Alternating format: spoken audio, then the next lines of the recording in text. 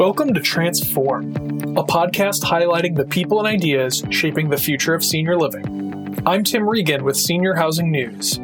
On today's episode, I spoke with Fee Stubblefield, CEO of The Springs Living. The McMinnville, Oregon-based provider has 17 communities throughout Oregon and Montana.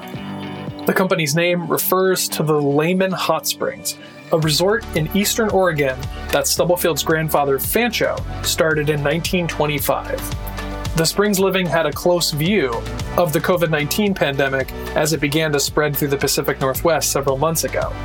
But the provider took quick action, launching several campaigns to stop the spread of the deadly disease. Although the effort has resulted in an unexpected short-term financial hit for the mid-sized company, Stubblefield believes it's a price worth paying to keep his employees and residents safe. Before we get to that interview, I would like to take a moment to highlight our SHN Architecture and Design Awards. This annual competition recognizes cutting-edge design and excellence in senior living across the U.S. and abroad. Last year, we received more than 100 entries for consideration. We're looking to celebrate more unique projects this year, including both new development and rehabs that are improving the lives of seniors through innovative design. If you think you have a project that fits that description and are looking to showcase it, visit shnawards.com. Submissions are opening June 1st. The early bird deadline is September 30th, and the final entry deadline is October 31st. Now, without further ado, here's my interview with Fee Stubblefield, CEO of The Springs Living.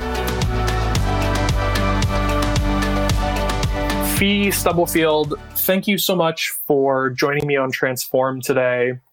I wanted to start by updating our listeners on the state of COVID-19 at The Springs Living. What are you guys seeing on the ground right now, and how are you meeting this challenge head on? Well, Tim, despite all the early apprehension, and we're still apprehensive and still cautious about it, the numbers are pretty good for us. We've had one resident that came in contact with COVID-19 and was tested positive at the hospital. That resident is fully recovered and is actually moving back into the community this week. So 1 out of over 2,000 residents have tested positive for COVID-19. We were able to contain and limit the outbreak. So there wasn't an outbreak in our community. It actually didn't happen. So that we're very fortunate, very happy about that. We've had 4 employees that have tested positive. 2 of them asymptomatic. 2 of them had symptoms but never went to the hospital.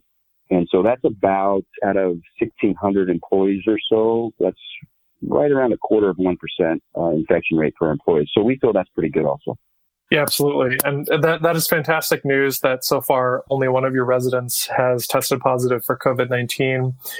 I know that the Springs started its COVID-19 precautions early, I think at the end of February, right around the time when I came and visited you all, maybe a couple weeks after that. But what has the Springs done so far to mitigate the spread of the disease in the past couple of months since then? You know, it's interesting. You guys have done a great job of covering COVID-19 in this pandemic, and in reviewing all of your articles and listening to the other leaders across the country, for the most part, everybody's been very aggressive and been on this pretty quickly. You know, we're used to dealing with infection control, so we look for things like this.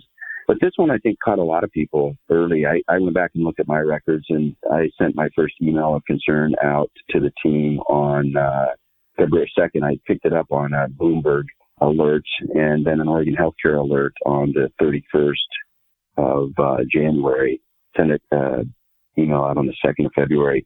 So we actually were working and updating our protocols, and we had some norovirus in the past, and so it was on our mind.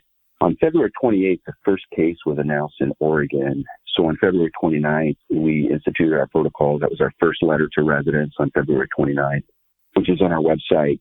And then we just began a progressive running battle with this virus. Probably the most significant thing we did was started health screening all of our residents. We stopped the communal dining. We started paying our employees to stay home. We took the position that, listen, if you're sick or you think you feel like you're going to get sick, just stay home. There was some concern about that. Would that be abused? Would it be causing undue expense? And I got to tell you, I would credit that program right there, paying our staff to stay home and trusting them, is probably the number one reason why we have the numbers we have right now. In our minds, we heard some numbers up to potentially $1 million if you get an outbreak in our communities. So we haven't had any outbreaks in our communities, so we've saved a lot of money. And I can tell you that our overtime cost overall for extra paid time off is very minimal. Then we started we limited visitors right away, but then we became more aggressive with it. I would say that, we also, and I did this myself, started securing additional PPE. We did an evaluation. Brenda Connolly, our acting Chief Operating Officer, created a model that's for forecasting our PPE use, and we were able to see that we didn't have enough supply. So I took on that job myself personally. It's one of the things that I could do, and used contacts, and we were able to start securing PPE in an amount that made our staff feel safe and our residents feel safe and get it here in time. It just eased everything. So getting that PPE, being ready for if an outbreak occurred on the cleaning. We also started having discussions with some friends of ours here that own other companies, Rick Miller of Avamere and Phil Fogg of Marquis, about how we could help support a local testing company. And so we started talk through ways of creating testing and using some of the tests that had been developed in other countries to get them here and use them not only for human testing, but environmental testing. So that work started early on. That started in early March. And it takes time to get those things in place. So having that additional resource available and knowing that we were working on that gave our team hope that we could respond. And it did come in handy, and I can tell you that story in a minute. I would think the other thing that we really did that was key to get the numbers that we've seen right here is we realized a couple of things. One it was just obvious that we didn't know anything about this disease. Very little conflicting information. There's been some great YouTube videos out there about what we know now, but it's exactly the opposite of what we think we should do. And it's just some really funny things that demonstrate the confusing and the conflicting information here. So we decided that we were going to act as if everybody in our community that came into our community was positive and asymptomatic. So we started a campaign called Stop the Drop. And basically, we started with our employees, basically our healthcare employees first, but then we quickly expanded it to all employees. And then right after that, we expanded to all residents if they're outside of their apartment, so in the community. And it's called Stop the Drop. And what we did was ask people to do droplet suppression. So wear a face covering, wear a mask. That was before we had ample quantities of N95s and surgical masks. And so it was amazing, the volunteers at our communities, the volunteers at families and friends and complete strangers that around the clock built cloth masks, not only for our employees, but for our residents. And so we started early on because we realized that this virus is going to spread through moist droplets. They're going to be emitted when somebody's speaking, somebody's coughing, and they're in proximity, right? Those three things seem to be the key that outbreaks really love. COVID outbreaks seem to really love, that proximity, intensity, and duration. And so we thought, okay, what can we do? Because we don't have enough PPE yet. This is early on. We don't have enough testing yet. Everybody's not sure what actually is going on here. So let's just assume everybody's positive asymptomatic. And that's what we did.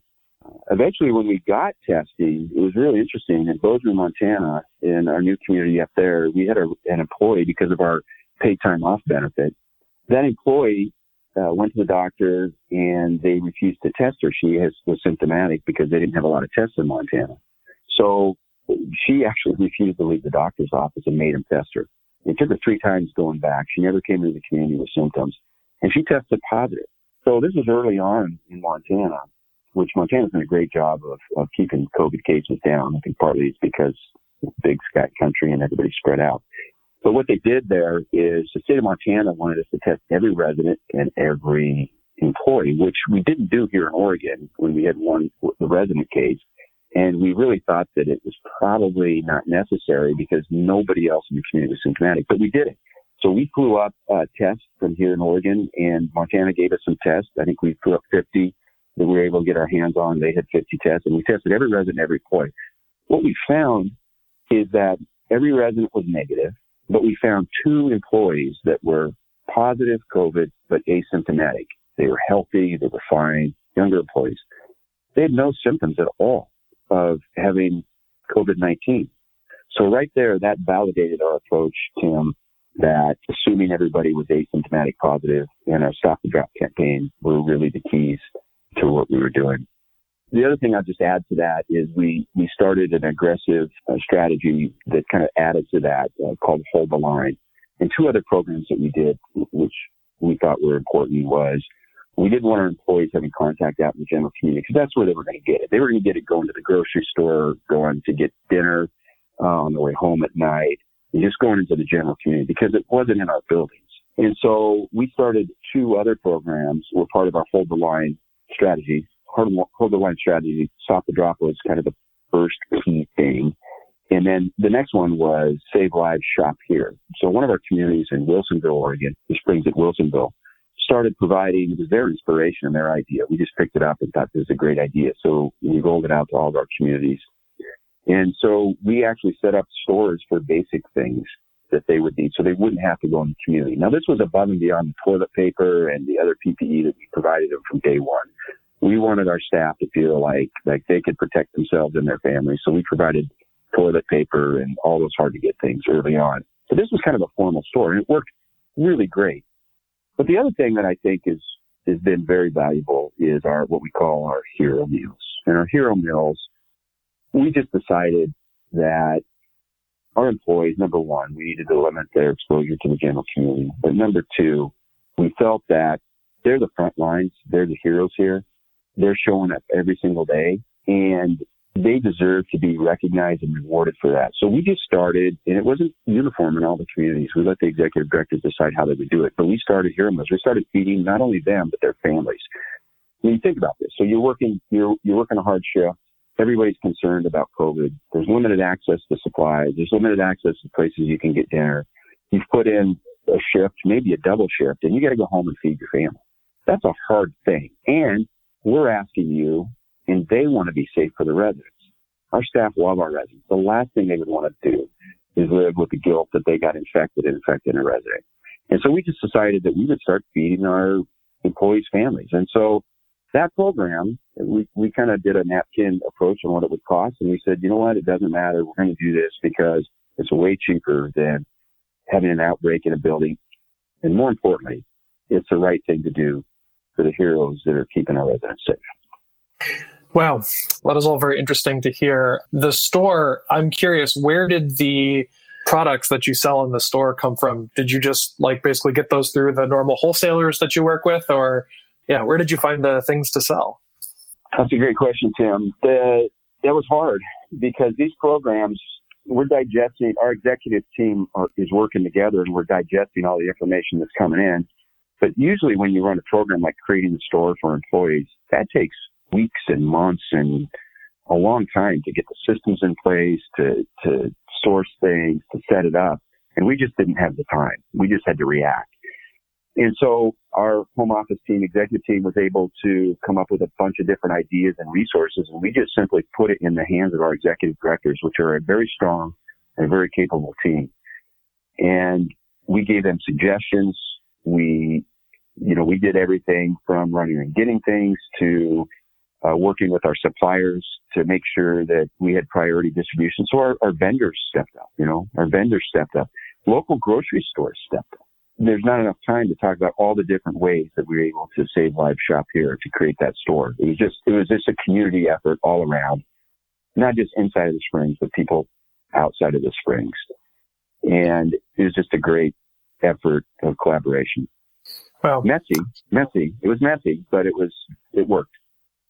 We've heard also across the board, expenses are rising. Obviously, fighting a pandemic, that's expensive. There's a lot of short-term things you need to spend money on, what we've just described included. So what has the financial impact of COVID-19 been so far for the Springs Living? I'm just curious how much the Springs has had to spend in order to do all of this to keep on top of the COVID-19 fight. Sure. So we kind of, when this first hit, we got together and made some estimates and forecasts what we thought we would spend. We figured we'd spend somewhere between, I can't remember the exact numbers, but we figured we'd spend somewhere between, $500,000 and $700,000, if I remember correctly. And So far, we have spent about $400,000. Most of that is on securing PPE, right? Some of that is being, like in the state of Oregon, is also being reimbursed by workers' comp, is what's planned anyway. So we spent around $400,000. Our current projection, unless we have an outbreak, if we can hold off and not have a major outbreak, we'll probably be around $500,000 for the 17 communities that we've got. So that's the data that we have right now. That's good to know. Obviously, $500,000 is no small sum. The Springs Living is no doubt a competent senior living provider, and I have no doubt that that's something that you can absolutely spend. But are you having to find creative ways to make that work for your bottom line? I mean, have you had to look for, help from, either a REIT partner or maybe even through one of these federal programs like the PPP or something like that? Well, we've considered everything. We had to look at, we all have loan covenants and partners, and we just seen everybody come together. And I got to tell you, it was about really getting visibility to what could happen. The amazing thing about this crisis is it's really brought a lot of people together, and our partners and our investors, which we have a handful of investors that are small investors, kind of friends and family. And then we work with one private equity group, Harrison Street, and we also work with Ventas. We're a joint venture partner with Ventas. And they've been great. This has not been about, we have not had people handling us what the bottom line is going to be. It's been about what do we need to do to save residents and save lives. And so we've just seen a solidarity and a focus. Ventas has their program where they're allowing lease deferrals. That's everything helps here, right? Harrison Street's been a great supporter. Of course, we reduced all of our distributions and stopped them just to accumulate cash, just not knowing what this was going to be from the financial side of things. And we haven't had one pushback. We've had everybody be completely behind this. Really, the formula is really simple. We have to fight this and win this, and then we can start worrying about the financing. Whatever it costs to get this thing beat and to prove that our profession is a safe place for seniors that we're relevant, that for older adults, our communities are the very safest place and the best places to be out there. The cost of failing at that is incalculable. So the cost of the PPE, the hero meals, all those things are a drop in the bucket. It's a very, very intense focus on saving lives. And I got to tell you, we really did whatever we had to take, and we just didn't worry about the money. Now, there's concerns about that because, oh gosh, it's kind of like you're in an airplane, right? One of the metaphors we use is, we were like cruising along at 30,000 feet, and guess what? The air got contaminated, and we had to shut off the engines. Well, at some point, gravity still is a reality, and at some point, you got to get the engines turned back on, and you got to get revenue coming back in, because you can't fly forever without revenue. You have to pay the employees, you have to buy the food, you have to deliver the care. We have to do those things, and we cannot let our quality slip. So we've had a great experience so far. We're concerned out there. Really, the time will tell.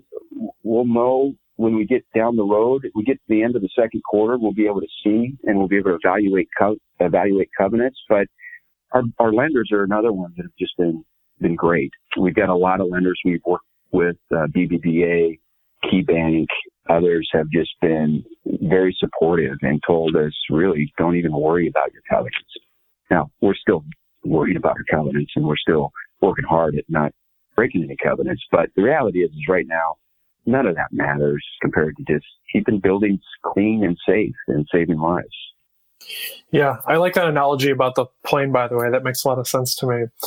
I'm curious. So I want to go back to something that you had just mentioned. You talked about how in the beginning of this, part of the equation was simply just getting the recognition that this was happening, that you needed help. So I'm curious, do you sense that there's been a shift in the way general society is thinking about senior living or senior housing now? I know there was some concern at the beginning of the pandemic that the senior living industry was being overlooked. So do you feel like that's changed, or do you think that there's still, more to do on that front? Oh, I think it's changed, and I think it's going to change. I think when we get done with this, I think the data is going to show that seniors were very safe in our settings. And I hope it proves that older adults that lived in our communities were safer than if they were in their general home and still had to go out and access the community for supplies or risk their family doing so, especially in some of the areas of high intensity outbreak. But I think that the perception is still shifting, and I think we're gaining ground. I can tell you that I think our demise was premature. I think when we get through this, we're seeing families being appreciative. At the start of it, we had a lot of concerns like, why are you guys doing this? You can't, we need to go see our parents. And there's a lot of people that didn't understand on those of us that were able to take early action at the end of February. We got a lot of pushback, and we just got a lot of pushback.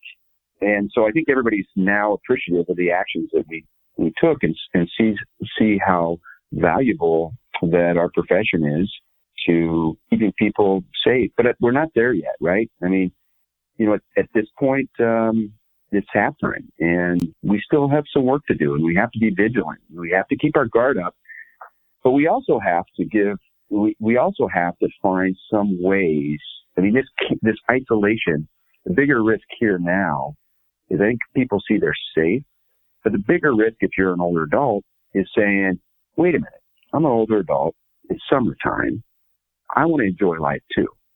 I just don't want to stay in my apartment the whole time. So I think we all have an obligation of finding safe ways. And I think this is where testing really comes in. And we're experimenting along with some other organizations, with some certifications and some environmental testing, both surface and air, that I think will really help create safe environments. I mean, COVID's not in our building, and I think we have to give the market and the consumer confidence that it's not. But we also have to open up ways of reconnecting families and having our residents be able to live life, right? So that's our next hurdle here, is how do we do that? I mean, it's kind of like we have a rain delay at a baseball game, and we don't tell people when the players are going to come back on the field, people start leaving the stadium. So that's our next big challenge here, is to really starting to open up inside of our communities and then be able to give residents access to nature and to outside in a safe way without exposing them and everybody else in the communities to what is an unknown future for this virus. I think earlier in the call you had mentioned that you had joined up with a couple other providers in the area. So give me an overview again of what you're doing and where you think we need to go with regard to testing. It sounds like you think that we need to test basically everyone that is in a senior living community, both staff and resident. So tell me how you think we need to get there. No, I don't think we need to test everybody in the community. I think if we're asymptomatic and we're using proper protocols like our Stop the Drop program, I don't think it's necessary to test anybody. I think testing is important if you have a flare-up. I mean, that's like I said, in past conversations, COVID is kind of like it's like dry lightning in an August thunderstorm. It hits, and if you can get on it and get that fire out quickly, it's not going to spread. And I think that's where testing really comes in. I think testing, the surface and environmental testing, to me, is hopeful, and there's some really quality providers that are going to be able to offer this resource to us. And I think it's not just for now. I mean, this has fundamentally changed senior living, and the consumer is going to be looking for us for not only how we deal with COVID-19, but COVID 20, 21, 22, and so on, and other varieties and other strains. And our infection control is going to have to evolve, and technology is going to be a key part of that. And people are going to have confidence that they're safest in our settings. And it seems like the people that I talk to, most of the problems right now, from my view, right, on the West Coast and what I read, so this is certainly not scientific. This is just an anecdotal observation about what we're seeing. And it looks like the creamy filling on the Oreo cookie seems to be pretty safe for seniors, right? So communities where there's staff, where there's 8 state agencies that are engaged and involved, it seems like some of the older skilled facilities are struggling. The ones that have, 3 and 4 people in a room and maybe they're dated buildings that seem to be struggling with outbreaks. It also seems like some of the low service independent living communities that just don't have the staff, and they're more just housing where seniors have naturally congregated, or maybe age restricted communities, and they just don't have the resources out there, seem to be struggling. I know we have one right here in Newburgh, Oregon, that has had a lot of deaths. So how So I think what's happening here is the testing can help, but the key is the staff, the operations, and the team, especially the team that's at that community level, right? Us at the corporate offices, home offices here, we don't matter so much other than, we've got to give good strategy and we've got to give the resources and we've got to be a resource to them. But really the operations in those communities are the key. So I think you'll see testing more and more happen. I think you'll see environmental testing. But I do not think that from our experience, what we've seen, we're not advocates testing everybody in the building because it's a one-time shot and it's extremely expensive. It should be more used as a targeted response to an outbreak or symptoms. We're actually, the ones that we're using right now, they're more expensive, but we get them within 24 hours. And the kits themselves, what we're finding is that not all tests are created equal. And the tests, we're willing to pay more for those tests because, one, they're easier on the person being tested. The swabs and just the kit, the procedure is simpler and it's more comfortable versus some of the things we've seen from state agencies. So not all tests are created equal. I think it's going to be more widely accepted. We'll get ahead of this individual testing soon and we'll get results quick. I think the future is really on being able to do a snapshot and certify that an environment is COVID-free. Yeah, and I don't mean to belabor this point, Fee. I wanted to ask about the other forms of testing that you mentioned, the environmental and the surface testing. What is that, and how will that help you get ahead of the COVID fight?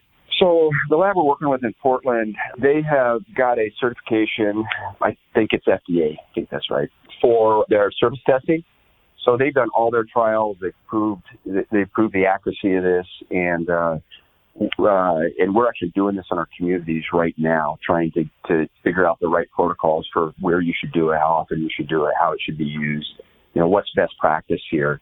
But it's actually a surface testing where you go in and can swab the surface for an elevator, and you can tell if there's any COVID-19 on it. And pretty quickly.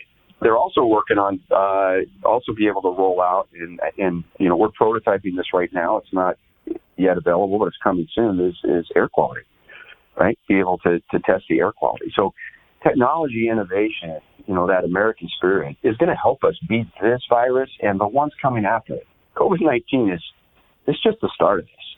And I think we're going to see people safer, people healthier, people living better lives. I mean, we've seen the health of our residents and employees. I mean, yesterday we do a 2:00 call every day where we review of 2,000 residents. We review all the health data. We only had one resident out of 2,000 yesterday that was symptomatic, right? That had a fever. One. We've done almost 300 tests so far, and our negative rate on those, negative is positive in this case, our negative rate is 98.5%, roughly. 98.5% of 300 tests. So we know of all the tests we've done, we only have 5 in the company, 4 employees, 1 resident that's positive.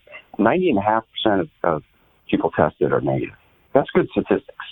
And we're in Oregon. We know we've been able to not have the intensity we feel for our peers in New York and the East Coast and in other locations, and certainly in Seattle that got struck and hit hard when they didn't have as much data as we did. We feel really fortunate and very lucky, and we feel for what they're going through right now. Yeah, absolutely. And I'm glad that you mentioned the future, because Fee, I wanted to ask, to sort of wrap up today, where you think the future lies. What do you think we need to do next? I've heard some folks say that they think that we need more support from maybe the federal government or from state governments. But I'm curious to hear where you think the road ahead lies to beating the COVID-19 pandemic and whatever lies next. Well, we enjoy great state support here in Oregon. Our governor's done a great job of helping us protect seniors. But in general, my personal view is this isn't going to get solved by government. It's going to get solved by entrepreneurs and customers. I mean, families and those of us that work in this, we want people safer than anybody. And so I think good old American ingenuity is going to find ways of doing this. What we need the ability to innovate, and technology is going to be a key piece of that. Infection control is here to stay. I mean, Kathy Sweeney on the NIC call I was on with her had a great comment. She said, right before COVID-19, the development world was crazy. I mean, everybody's building, everybody's coming into this space, everybody's building senior housing. And I think it was her words. I know it was her words. She said, healthcare tourists, this is probably going to be a wake-up call for healthcare tourists. The future is going to be a greater appreciation for the operations, for organizations that invest in culture, that invest in systems, that invest in their front line. One of the best things that I think, one of the best silver lining moments out of this whole COVID-19, Tim, is the fact that our frontline workers, our caregivers, our dishwashers, our maintenance, our housekeeping, our life enrichment, frontline workers are being highlighted, and society is seeing the value of those people.